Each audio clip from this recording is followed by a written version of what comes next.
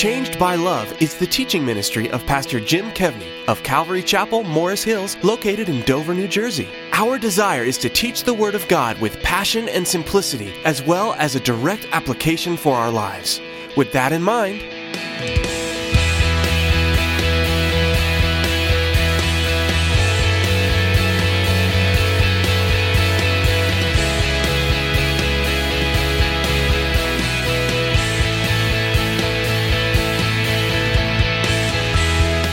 when it's self-esteem, when it's all about loving yourself, how do you feel about yourself when you have a bad week?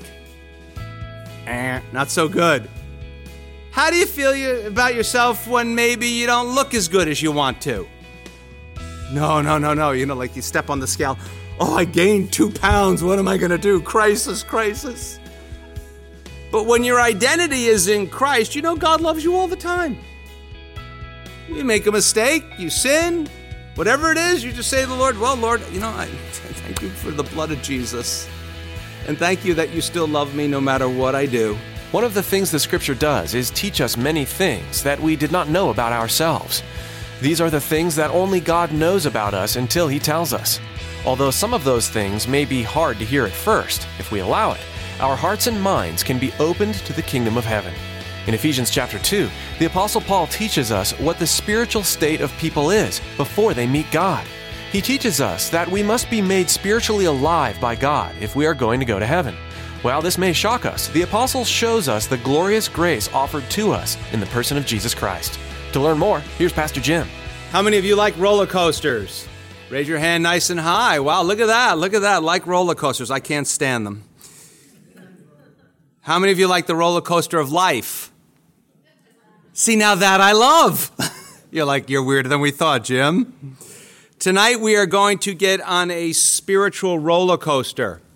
We are going to move from the most dreadful of news to the most wonderful of news, the best news ever. The Apostle Paul is going to explain to us here in Ephesians 2 the natural spiritual condition of men and women, and then what happens when the grace of God intervenes. For those of you who are followers of Jesus, well, first off, if you're not, we're glad that you're here. For those of you who are followers of Jesus, this section should be a massive pride killer for you.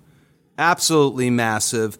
And it should show us that all people who are followers of Jesus, who we were until the wonderful grace and mercy of God intervened. In some ways, the Apostle Paul seems to be unpacking chapter 1, where he told us that followers of Jesus were adopted by the Father, redeemed or bought by the Son, and sealed with the Holy Spirit. Do you remember what we kept going over and over that one night? We heard, we believed, and we were sealed. You forgot already. Then he prayed that all followers, at the end of chapter 1, all followers of Jesus would be empowered by the Holy Spirit to know God much more deeply and to know Him much more better and to experience His hope, which is the certainty of God's power at work both now and forever in the lives of the people of God. Tonight, the Apostle Paul explains how you go to heaven. And it's going to be really simple, at some points offensive, but it's going to be very simple in how someone goes to heaven. And what happens is they must be brought from spiritual death to spiritual life by the grace of God and the power of God. It sounds good, and it is. It's actually glorious, but it requires of all of us an honest spiritual diagnosis of our sinful nature. And that is not easy in a world that really doesn't believe in sin. So the apostle begins by telling us something very difficult for Americans to believe. Hard to believe he didn't have us in mind when he was writing the Bible. That we are actually all born spiritually dead to God. We have that? We're all born spiritually dead to God. You say, I don't believe that? Well, I'm just reading it in what he says. Verse 1, and you. Talking to you, follower of Jesus in Ephesus, part of the Ephesian church, follower of Jesus in New Jersey or wherever if you're listening on the radio, wherever you are. Iowa, Texas, Reno, Nevada, wherever. And you he made alive who were dead in trespass and sins. Now, if you notice in the New King James Version that I'm reading out of, it says he made alive is in italics. When it's in italics, that means it's small italics means it's an Old Testament quote. Large italics means that it is added by the translators to help us understand it better. So let's look at what it says without the italics. And you who were dead in trespass and sins. And so here the Apostle Paul has the emphasis on deadness, and he's referencing the spiritual deadness of men and women without God. And that's pretty brutal. You were dead. You were dead. Now, not dying, and a lot of people want to argue, what does dead mean? Is he using a metaphor? Is he talking an actual thing? I would say actual thing, but not dying, but not longing for God. Spiritually dead. Unable to bring ourselves to spiritual life, in need of resurrection. Now, he's not talking about the future. He's not saying, hey, someday you're going to die, and then you'll be made alive. He's talking about the past, and you who were dead. That he's talking to Christians, followers of Jesus. That was our past. We were dead. We were born this way, spiritually dead to God. Now, I realize that this angers some people. And maybe tonight, again, if you're not a Christian, you're like, what in the world is this weirdo talking about? It doesn't make any sense in the world. And I'm hopefully it's going to begin to make so much sense that at the end of tonight, you'll say, you know what? I want life. I don't want to be dead anymore. And here's the reality. We say this many times. If you're sick, do you want the doctor to tell you the truth? Or do you want the doctor to lie to you? Some of you don't seem so sure. So he says we're dead in trespass and sins. What are trespasses? Well, you know that sign that says do not trespass? Did you ever see that? Like on some dirt road? You had no desire to go down that road at all. Until you saw that no trespassing sign. A couple years back, we were in Martha's Vineyard when President Obama was there. And a lot of rich people live in Martha's Vineyard. We're on this tour bus. And there was all these signs that said, no trespassing. And everybody kept going, I wonder if that's where he is. I wonder if that's where he is. I wonder if that's where he is. And then, rocket scientist that I am, I said, I think it's that driveway, the one with the soldiers and the tanks and the machine guns. But we see a no trespassing sign, and we just want to go by it. So trespasses are acts of sins. Acts of sin. Sins here, I think, actually refers, the way he uses it here, is our actual condition. That we are people that are born helpless in our sinful condition and in need of rescue. And we might say that followers of Jesus are now like other people, which he's going to talk about in verse 3, spiritually dead. Maybe we'll think of it this way, committing sins in our sinful state, which those of you who've raised little kids, you know exactly what I'm talking about. You know, first couple words, no, mine, right? Just completely self-centered. Yesterday I was with my little grandson, little precious little guy, 6 years old, and 5 months old. And, you know, he was fine till I started eating. And I'm like, what are you so upset about? He's like, you're not going to eat and not feed me. And I'm just like, oh, you little sinner, you. and perhaps the biggest failing that we have is to give God the worship that he deserves, to give God the place in our lives that he deserves. We appeal to or we look for God's substitutes. And you know the God substitute question, you always say, I would be happy if I had blank. And that's it. If you think that one thing would make you happy, but unfortunately, most of the things that we think would make us happy are just temporary, whereas God is pointing us to an eternal happiness. Now, this really lets us know and explains why we shouldn't be surprised when the world, and we're going to talk about the world in a bit, the world tells us the exact opposite. What does the world tell us? We have to believe in ourselves. And listen, if you're good at something, there's nothing wrong in being confident in that. It's not that's fine. But the world is obsessed with ourselves, of our own self-worth and our own being good, etc. Now, before you think, oh my gosh, he hates everybody in the world, it is 100% true that spiritually dead people have done amazing things in this world and will continue to do amazing things in this world. And some of them will be some of the nicest people you will ever meet in this world. And why is that? Because we're told in the scripture that we're all created in the image of God. And to me, when I think of that, that gives me an occasion for great hope.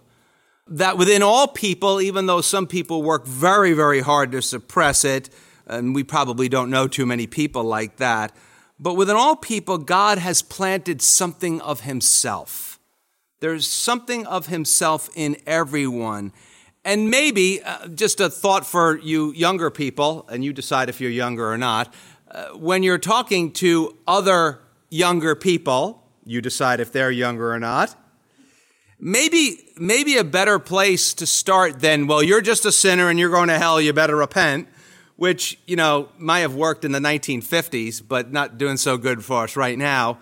Maybe that's a better place to start. Instead of starting with people saying that they're a sinner, calling attention to the fact that you're actually created in the image of God, and there is something of God that is pre-programmed within you.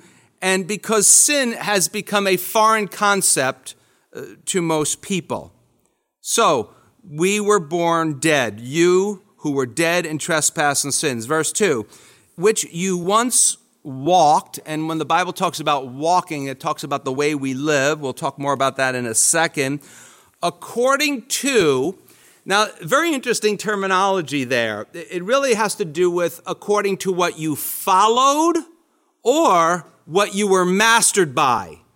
So he says, you once walked, you were dead, you once walked, you once followed. And he's going to give us three things we once followed or we were once mastered by. The first one is the course of this world. We might just say the cultural values, which are constantly changing. And so the course of this world, according to the prince, the second one, according to the prince of the power of the air, the spirit who now works in the sons of disobedience. And that is the fellow we know by the name of Satan. Verse 3, among whom also, oh no, we can't just blame those two. We all once conducted ourselves in the third thing is the lust of our flesh. So if we thought, oh my gosh, I can just blame all of my, how people like to blame all their problems on someone else. I can blame all my problems on the world and the devil, but he says, no, part of the problem is the lusts of our flesh. Fulfilling the desires of the flesh and of the mind, and were by nature children of wrath, God's wrath, just as the others. So the term walked, he said, you once walked this way. If you were a follower of Jesus, you once walked this way, you once lived this way. Pertains to the way, the word walk pertains to the way people live their lives.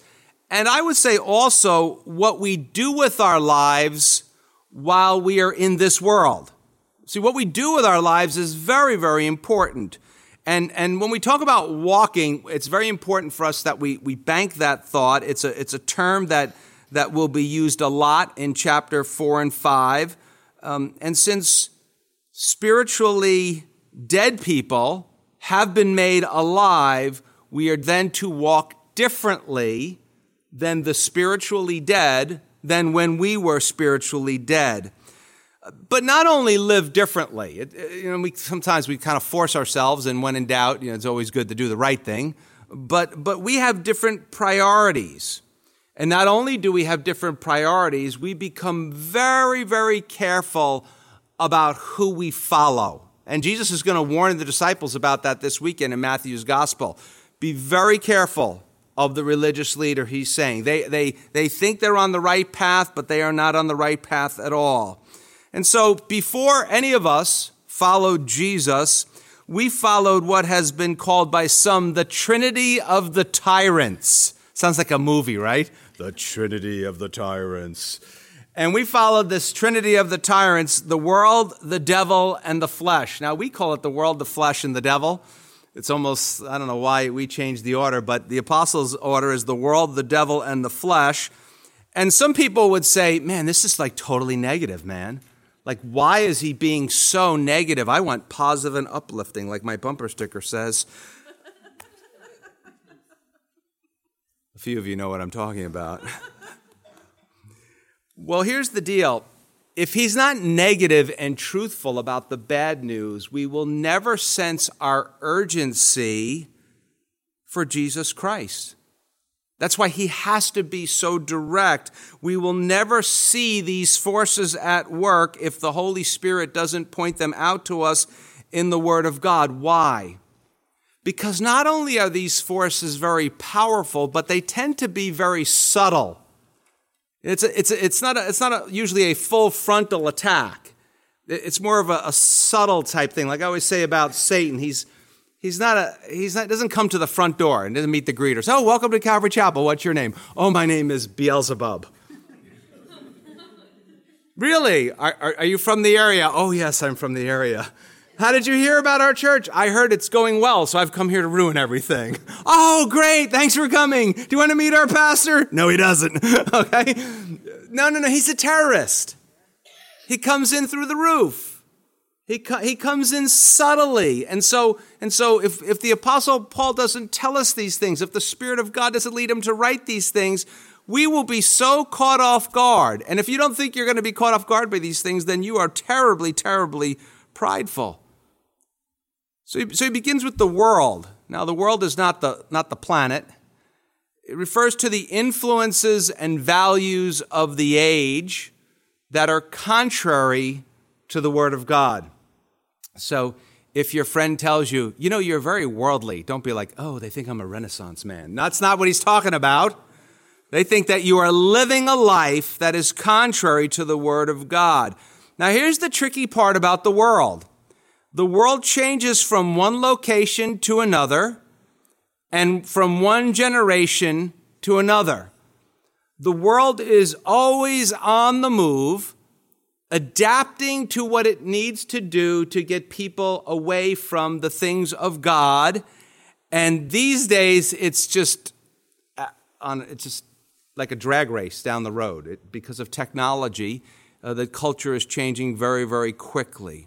We might call it the external cultural pressures. So you know some of them. I guess in the old days, which was probably like 3 years ago, it was choosing your family over Christ. Now the Bible says that family is very, very important. And we're going to learn about family later on as we go through the book of Ephesians, but we are to choose nothing. Remember, Jesus said you have to hate your mother, your brother, your sister, but it's not you're supposed to literally hate them. It is your love for Jesus is to make the others, it's a comparative love. Your love for Jesus would make it almost look like you hate everyone else. We're supposed to strive for a great career. That's a big cultural pressure. Now, we don't live too far from New York City. So we have a lot of you here are doing the commute thing, and you're trying to make it there because if you can make it there, you can make it anywhere.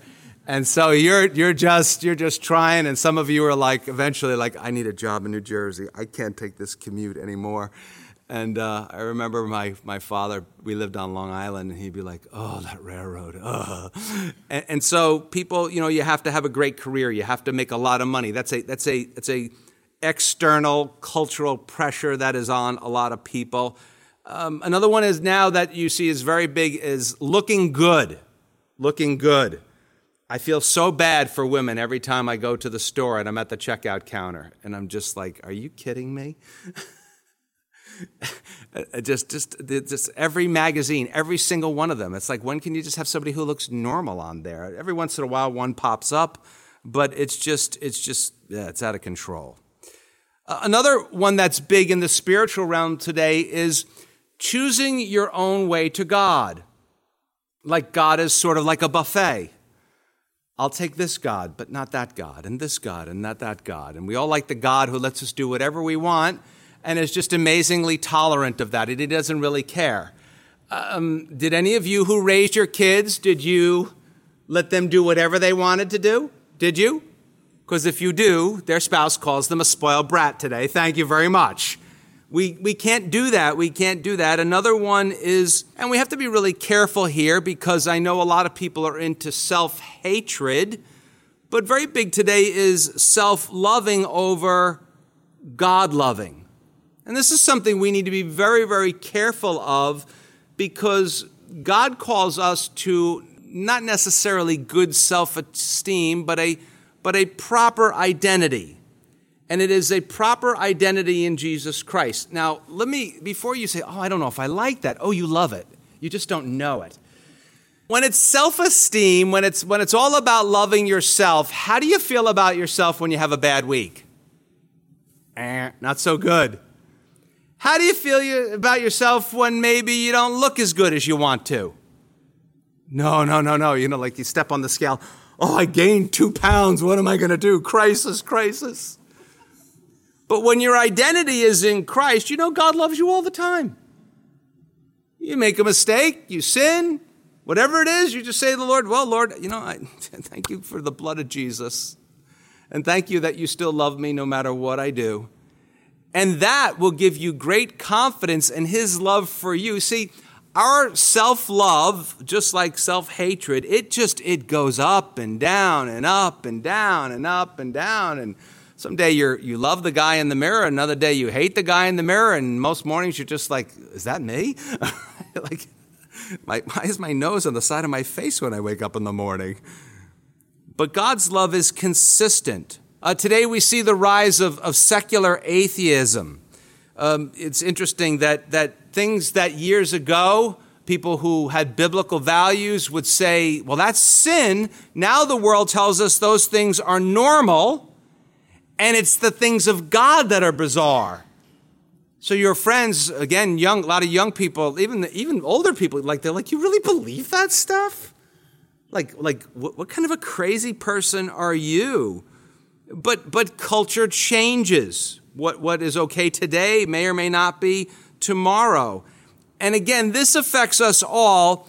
And if we don't think that it does, it's possible that we're far more blinded and entrenched than we really think that we are. Because it affects us all unless you just live in your house and you never get out and you only come to church on Wednesday nights for free dinner. All right, the next person in the trilogy here is the prince of the power of the air, Satan. Now, Satan is more prominent. Now, he's not really that prominent in the Bible. Although some parts of the church say that's all they talk about. like, where's Jesus, man? Why are we talking about Satan all the time? Some churches talk about the Satan more than the Satan church talks about Satan. But Satan is more prominent in the book of Ephesians than any other New Testament book. And many people will tell you, I don't believe in the devil. I don't believe in evil. I don't believe in such things until we see great evil in the world. And then it is amazing how many people who really don't even believe in God, yet who say, oh my God, how many people who don't believe in God will tell you that they actually believe in the forces of evil. In 2 Corinthians 4, Satan is called by the Apostle Paul the god of this age. And so he is the prince of the power of the air. That means that he lives in the unseen realm. That's it for today with pastor and Bible teacher Jim Kevney of Calvary Chapel, Morris Hills in Dover, New Jersey. We hope and pray that Pastor Jim's simple and passionate verse-by-verse, line-by-line teaching through the Word of God is bringing growth to your Christian faith. Now that you've heard from us, we would love to hear from you.